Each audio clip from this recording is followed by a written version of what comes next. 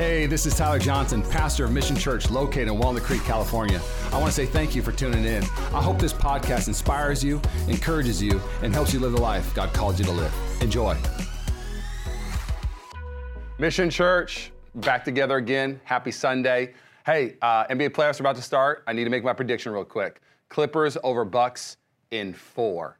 They're going to sweep it, okay? You heard it here. Print it, write it. It will be up on the website, but that's my prediction. Sorry, Joe Little, about the Lakers. They're just, I don't even know if they're gonna get out of the second round. We'll talk about that later. Let's go to the message. Okay, so if you're brand new to Mission Church, I'm a sports fan, but I love Jesus way more. And we're in the middle of a series titled The Making of a Great Disciple, The Making of a Great Disciple. And this series, I don't think it's just a series for this month. I think it's a series for our church for the long haul. I really believe this, that I don't wanna be an okay disciple. I don't wanna be a good disciple. I wanna be a great disciple. And I don't wanna attend an okay church. I want to be part of a great church. And a great church isn't made up of convenient Christians. It's made up of disciples who say, my life's being, my purpose is to build God's house and to change the world. I want to read you the verse we've been reading, and you'll hear it basically every week, and I hope that's okay. Matthew 28, 19 through 20. It's the Great Commission. It is the mission God gave to the church. It is the mission, the missio, why we're on this planet. Are you ready? Therefore, go and make disciples of all the nations, baptizing them in the name of the Father, the Son, and of the Holy Spirit, and teaching them to obey everything I've commanded you, and surely I'm with you always to the very end of the age. Oof. I don't know about you, but Rachel and I bought a handful of cars in our life. And the worst car we ever bought was a Jeep Liberty. This thing was ranked 20th out of 20 out of mid-size SUVs. They don't even make the car anymore because it's such a piece of junk. Well, we first get married. First thing we do is we buy a car. We go to CarMax. And again, this guy, maybe not a bad guy, but he's a car salesman. And all he wanted to do was get this car in our hands and sell it and just have us drive off the lot. So he doesn't tell us anything. Doesn't tell us that it has the worst MPG out of all the mid-size SUVs. It's like 10 miles per gallon. So, like, Rachel literally thought when we bought the car, people were siphoning gas out of our gas tank because our tank would go to empty so fast. That's how bad the MPG was. That's how bad it was. Not only that, but like 25,000 miles into this new car, it started shaking and you felt like the rods were stabbing the engine. We had to get rid of it. Here's the deal. Bad car salesmen, they don't care about what the cost will be on the back end. They just want you to say yes to it and then just move on. The problem is that when you look at the Bible actually shows bad priests. It shows bad leaders. And these leaders would tell people, hey, just live this way, and not tell them the cost of living this way. Hey, you can live for yourself and it won't cost you your life. The reality is that when you live for yourself and you choose the world over heaven, when you choose the world over Jesus, it will cost you everything. It says this in Jeremiah, one of the worst times in Israel's history. We're talking bondage, we're talking destruction, we're talking division, just one of the worst moments in history. And here's one of the reasons why it was the worst moments. John 5:31 says this, the prophets give false prophecies. So the prophets, the ones that should be speaking the word of God, the ones that should speak the truth of God, they're giving false prophecies. They're not even telling the truth. It says that the priests rule with an iron hand.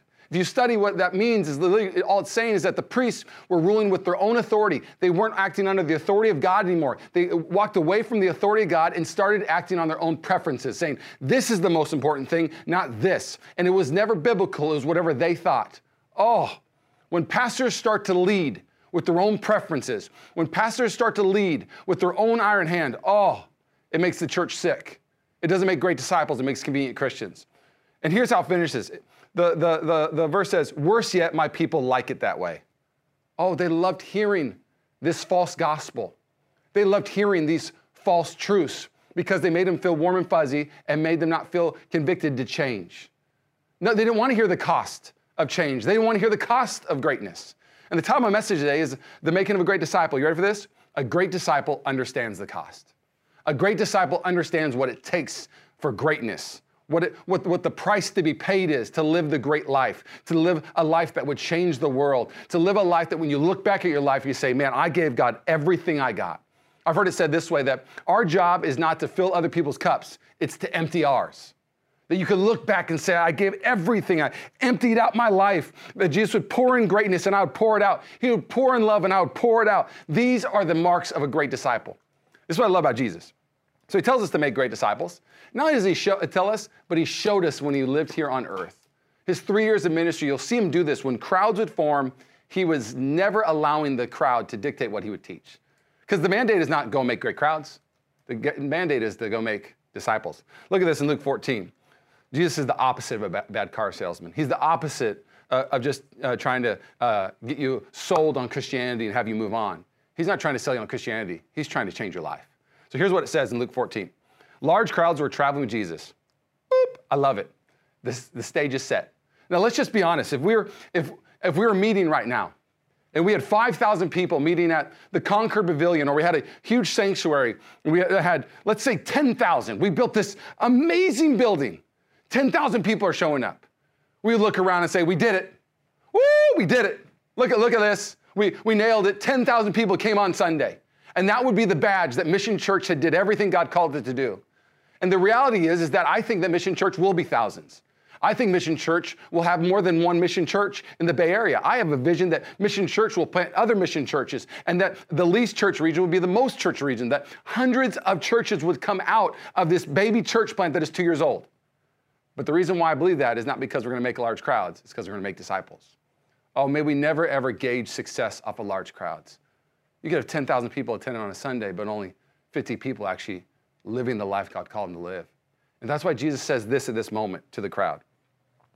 He wanted this crowd to know the cost. That's it. He could have told them anything. He could have said, you guys are doing great. I love seeing you all hang out with me. You know what? He could have said this, you're doing better than you think you are. Which again, sure. But again, that's not what he said. Here's what he said. And turning to them, he said this, if anyone comes to me and does not hate their father and their mother, wife and children, brothers and sisters, yes, even their own life, such a person cannot be my disciple. Oof. Can I just say this real quick? He's not saying that you're supposed to hate your parents. It's a hyperbolic statement saying that your love for your parents and for your friends and for your spouse, it cannot be on the same level as your love for your Savior. If you love your kids more than your God, you're never going to be a disciple. Your kids are your master. If you love your parents more than you love your God, God will never be your guide and leader. He's saying to him, you won't be fit to change the world if you love something more than me. There must be a chasm on the type of love that you love me. And when you love me this way, you'll even love your wife better. That's what he's saying in this intense statement right there. Let's keep going. Whoever does not carry their cross and follow me cannot be my disciple. Ooh, he's telling us hey, just so you guys know, I'm not about you having comfort. I'm about you carrying your calling. I'm about you carrying what you need to carry. All of us are going to have to put some effort into this change the world thing. Again, effort, God is not against it. He's against earning. He goes on to say, suppose one of you wants to build a tower. Won't you first sit down and estimate the cost to see if you have enough money to complete it? For if you lay the foundation and are not able to finish it, everyone who sees it will ridicule you, saying, this person began to build and wasn't able to finish. Or suppose a king is about to go to war against another king. Won't he first sit down and consider whether he is able with 10,000 men to oppose the one coming against him with 20,000? If he's not able, he will send a delegation while the other is still a long way off and will ask the terms of peace. In the same way, those of you who do not give up everything you have cannot be my disciples. Give up everything? Oof. We're going to get back to that last statement. People who are living great lives for the Lord understand the cost of giving up everything. I have a childhood buddy. Shout out Joey Parker. We've been best friends since we were, I think we met when we were 6 years old, 7 years old. And again, I have a handful of best friends that aren't best friends, they're brothers. They're family to me. And Joey's one of those people. He's a brother to me.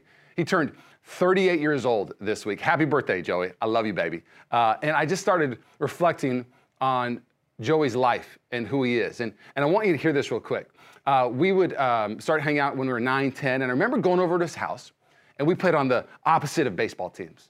We were rivals on the baseball thing. And so I remember going to his house, and I think we were going to play video games. And I remember opening up his garage. He's 9 years old. He has a batting cage. He has all these little things that helps him become a great baseball player at 9. There's one where you throw this little spinny thing up and there's different colors on the ball and you'd have to say the color and say, grab red, and you'd grab the red. I was like, is Mr. Miyagi your baseball coach? What is this? But since I've ever known Joey from a young age, Joey's always had this desire to be great at whatever he does. And so I remember going to his house and seeing all these gadgets, and I would leave his house and I'd go home and play Super Nintendo. Joey went on to play college baseball. I went on to play church softball. A little bit of a difference, okay? Now, again, I'm not saying that I could even play college baseball, but I didn't even pay the cost Joey paid to go play college baseball at Pepperdine. Let me say it this way. Now that we're older, Joey's now a doctor in Seattle. And when we visit him, he'll have the week off. And we'll go to Starbucks in the morning, and they'll have this medicine book.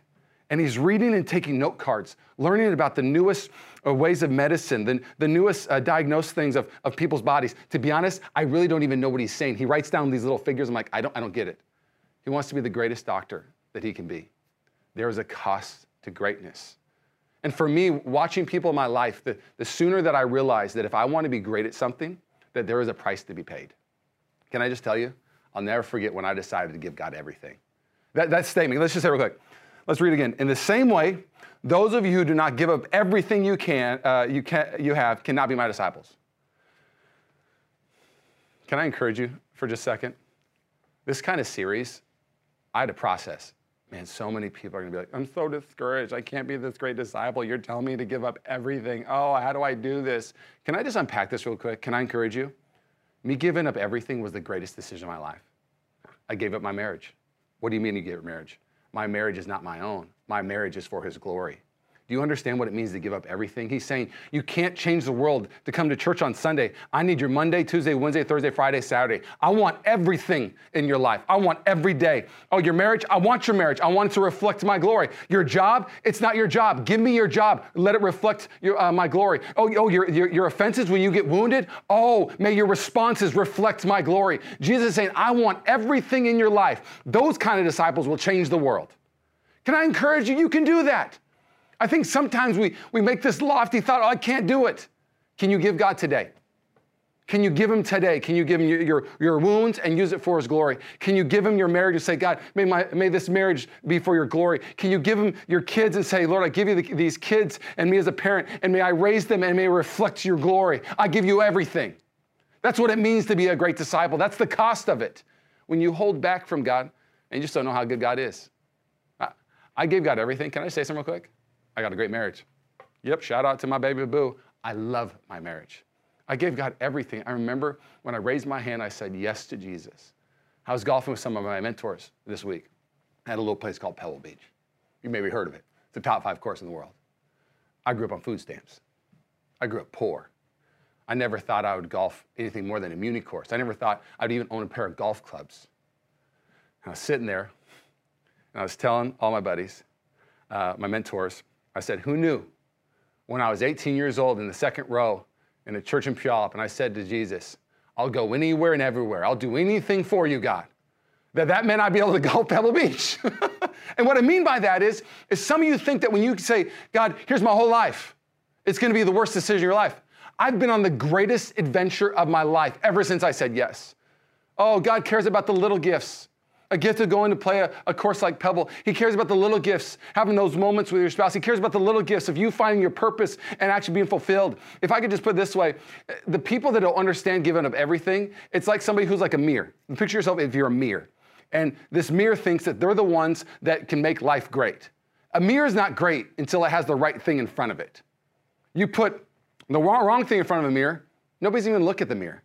But you put the most beautiful object on the mirror, oh, how bright and powerful that mirror can be. Let me encourage you real quick. So how can you become great? How can you become great? Here's the gift God gives us to actually become great. I want to encourage you, because I think another reason why people get discouraged is they think they have to do it in their own strength. Let me read you this in 2 Peter 1:3-4. We read it last week, but I just can't get past it. His divine power has given us everything we need for a godly life. He's given you everything you need to be a great disciple. And it's not through your own power. A lot of you are discouraged because you think you have to do it in your own power.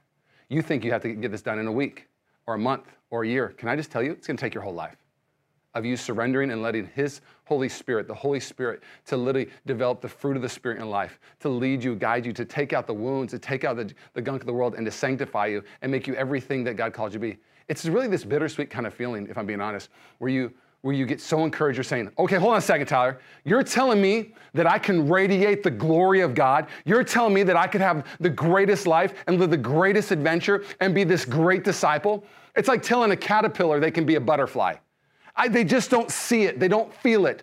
Oh, but if you would commit to the process, the cost of the process, oh, it's this amazing thing. Call me silly, but I believe it's possible. Tell me I'm wrong. I'm sorry. Read the book of Acts. I'm not wrong. God will take the most feeble, grossest people and make them the most fierce, most beautiful people. This is what he does. I'll show you he takes his divine power. There's a guy named Peter who is just this not a very good person. He's a fisherman, and he's fearful. And then God takes him and transforms him to reflect his glory, and he's bold, and he's one of the disciples that changed the world. He took a feeble fisherman and transformed him. Paul, he takes a guy like Paul who's a murderer and who's literally killing people, and he takes that person and makes him a masterpiece. What kind of God does this?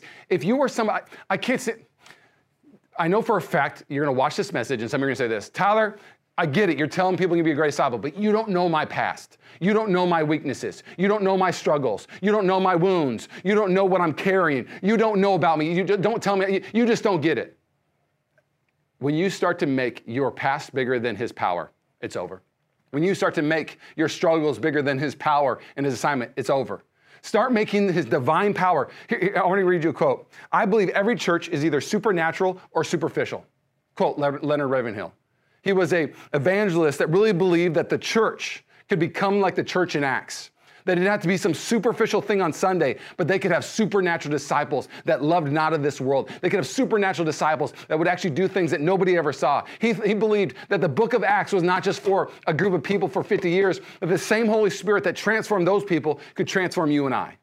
I believe it too. We're either going to have a superficial church at Mission Church, or we're going to have a supernatural church at Mission Church. Man, I want supernatural disciples. Man, I want to understand that in my own life, that I'm not going to be able to get over my hurts, my hang-ups, my addictions with my own strength.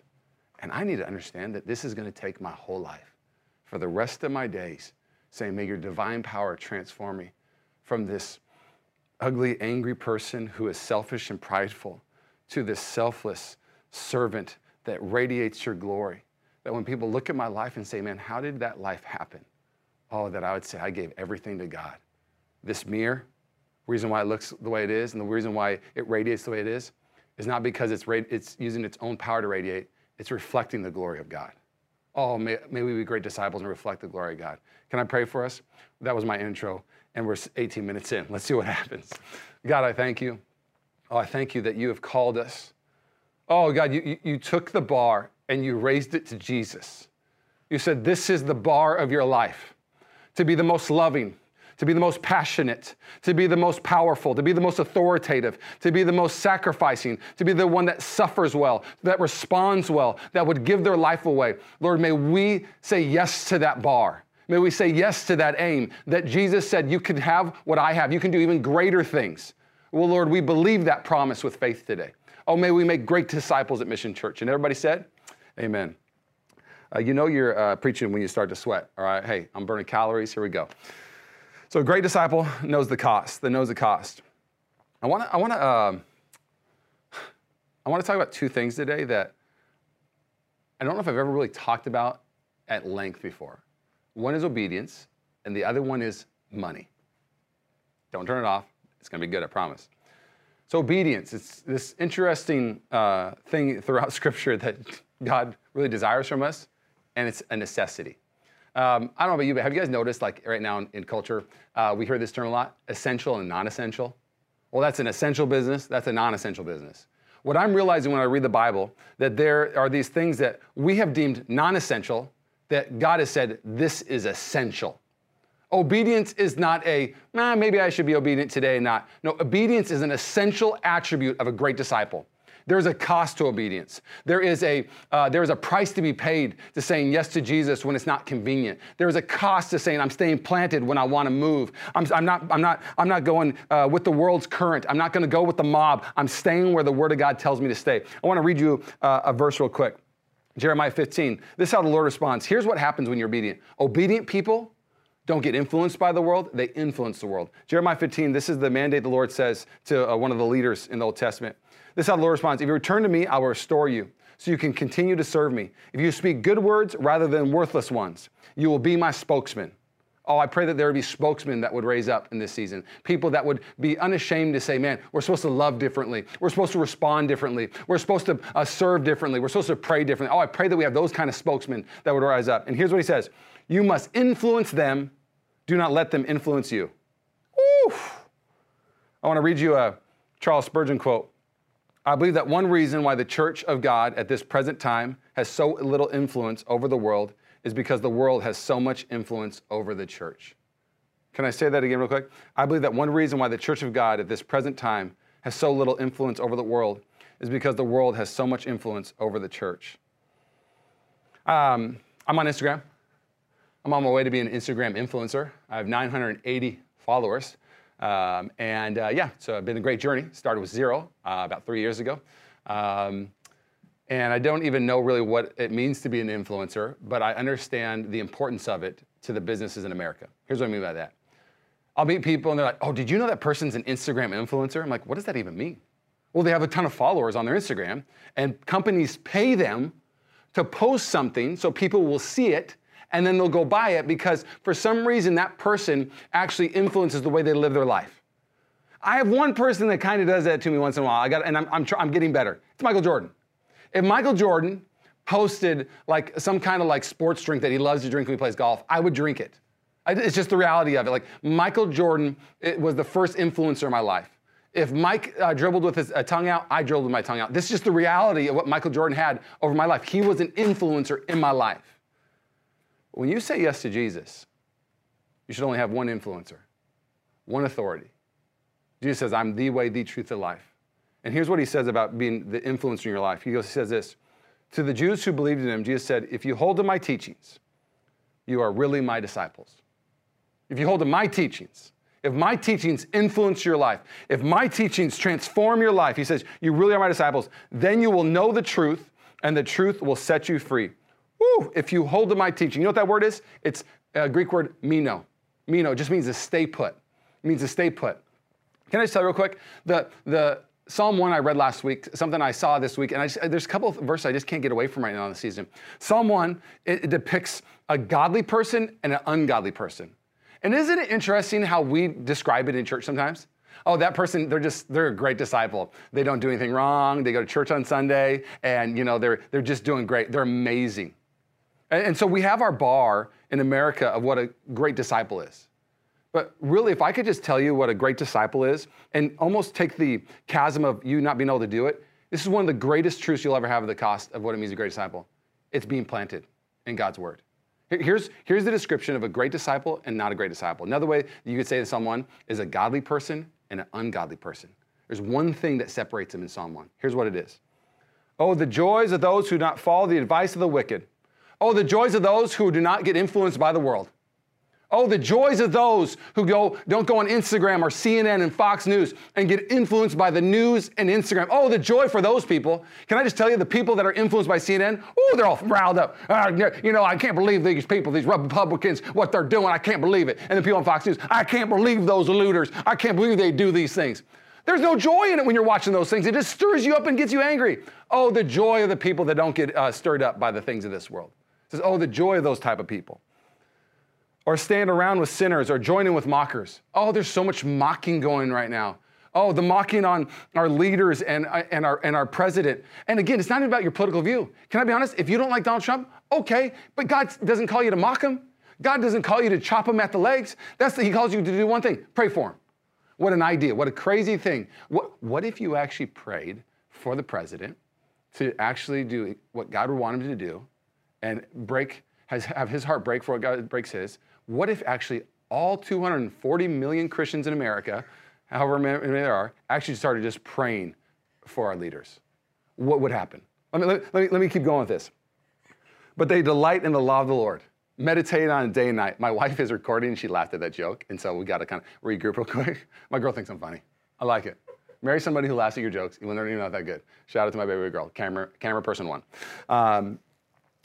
Here's what the separation of the great disciple and not great disciple. The godly and ungodly. You ready for this? Let's just keep it simple. The great disciple, but they delight in the law of the Lord, meditate on it day and night. Jesus says, Those who hold to my teaching, Greek word, stay put in my teaching. My teaching influences everything about their life. When my teaching says, when somebody slaps you in the face, oh, you don't actually attack them back, but you actually love them instead of slap them back. Oh, those kind of ones will be great disciples. The kind of disciple that says, where Jesus says, hey, you must actually give your first fruit to my life. I shouldn't be a leftover. You must give me your life. Oh, those kind of disciples. Those are the ones that change the world. When Jesus has that kind of influence over your life, say goodnight. When you become that obedient to his word, if he said it, you do it. So many Christians, I've said this before, it's a Timothy Keller quote, but if you have a God that agrees with everything that you think, you may be your own God. You may be your influencer. Let me keep going. It says that these people who stay put, they're like trees planted along a riverbank, bearing fruit each season. Their leaves never wither, and they prosper in all they do. Woo! But the people that are influenced like the world, here's what it says. But not the wicked, they're like worthless chaff scattered by the wind. How many worldly ideas do we need to have in politics and in this world thinking that it's going to fix the world? All of these worldly ideas that are going to fix it, all these worldly political ideas that are going to fix the world and fix all these things, it's like a worthless chaff blowing left and right. Just do a little history. Start studying politics. Start looking a little bit at it, and you'll realize that I used to love politics. I used to love talking about politics until it became an idol like no other in America. And when you have an idol like politics thinking that it's going to change the world, when you idolize, you demonize. So you idolize one side and you demonize the other. Oh, can we be a church that doesn't actually put our hope in our political leader? Doesn't mean that we don't vote, doesn't mean that we don't care about it, but that we would actually understand that the cost to greatness is not actually getting the right political movement. The cost to greatness is becoming a great disciple, changing your city, changing your family. Oh, through obedience, saying, I'm staying put in his teachings because I'm a real disciple. It makes me think of a revival that happened it's a revival that happened in 1905 in Wales, the Welsh revival. Evan Roberts was a young man, and he just felt compelled to go preach the word. It's interesting that, sometimes I say, man, I just love worship. I just wish we could worship on Sunday and that's it. The more and more I read God's word, the teaching of God's word is so important. His word does not return void. People need to be taught how to live. It's something, Jesus was a teacher. It says that when he would teach, the house would be so full. There's something powerful with teaching. So Evan Roberts felt like he was compelled to go teach, and he had these 4 things that he called the people to do in this revival. This was the 4 kind of pillars of this revival. The first one was simply this: confess all known sin, receiving forgiveness through Jesus Christ. It was, hey, repent, for the kingdom of God is near. Repent and get saved is the first one. So he's just saying, oh, confess your sin. It's one of those moments in your life where you realize you got to confess it. Lord, I am a ugly caterpillar that wants to be transformed into a butterfly. I am selfish. Oh, but will you make me selfless? Oh, confess it to God. God, I am an angry person. Oh, I am an offendable person. Oh, I respond wrong. Confess it to God. That was the first thing that was their pillar. You'll see that throughout the Bible. You'll see Jesus always saying that for us to actually have real salvation, we must understand that we're more sinful than we ever dare believe, but we're more loved than we ever dare hoped. Quote, Timothy Keller.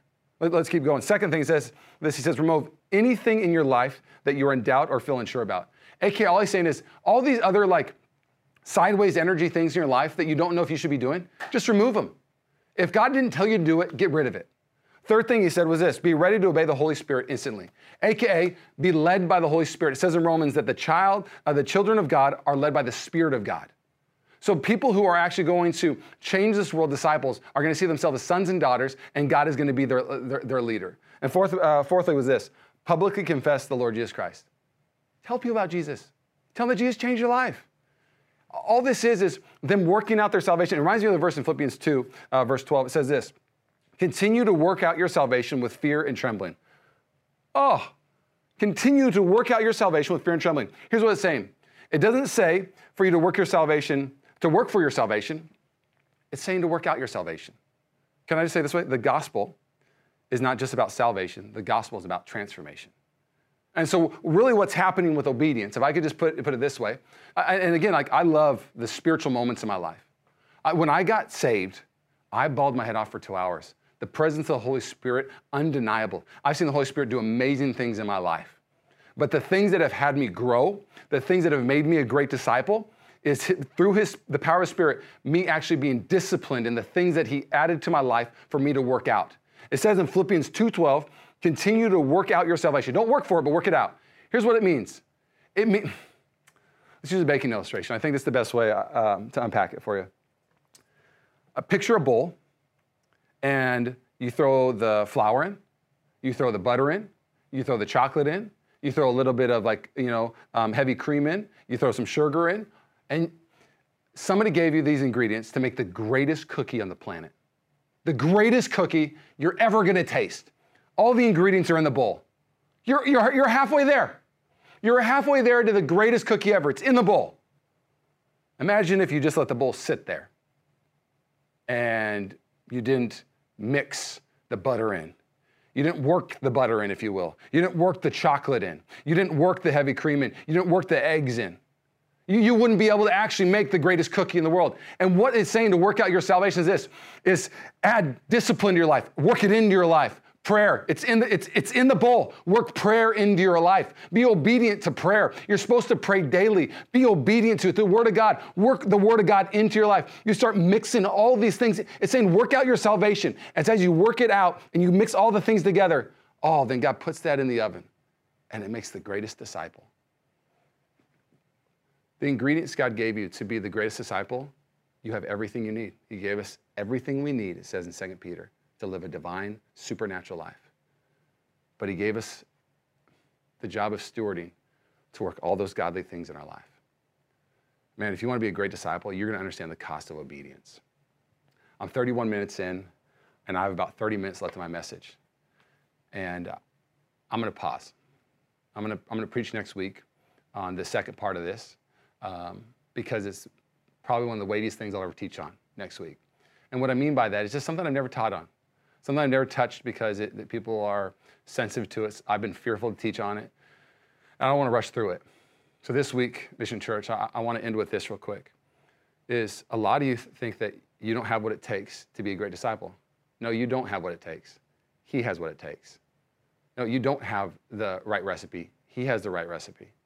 Oh, may you work out your salvation this week. May you work prayer in this week. May you work forgiveness in this week. May you work generosity in this week. May you work the Word of God into your life and read it this week. May you work in prayer and quiet time. May you work fasting into your week. And as you work it out, you're mixing the ingredients and you're on your way to making a great disciple.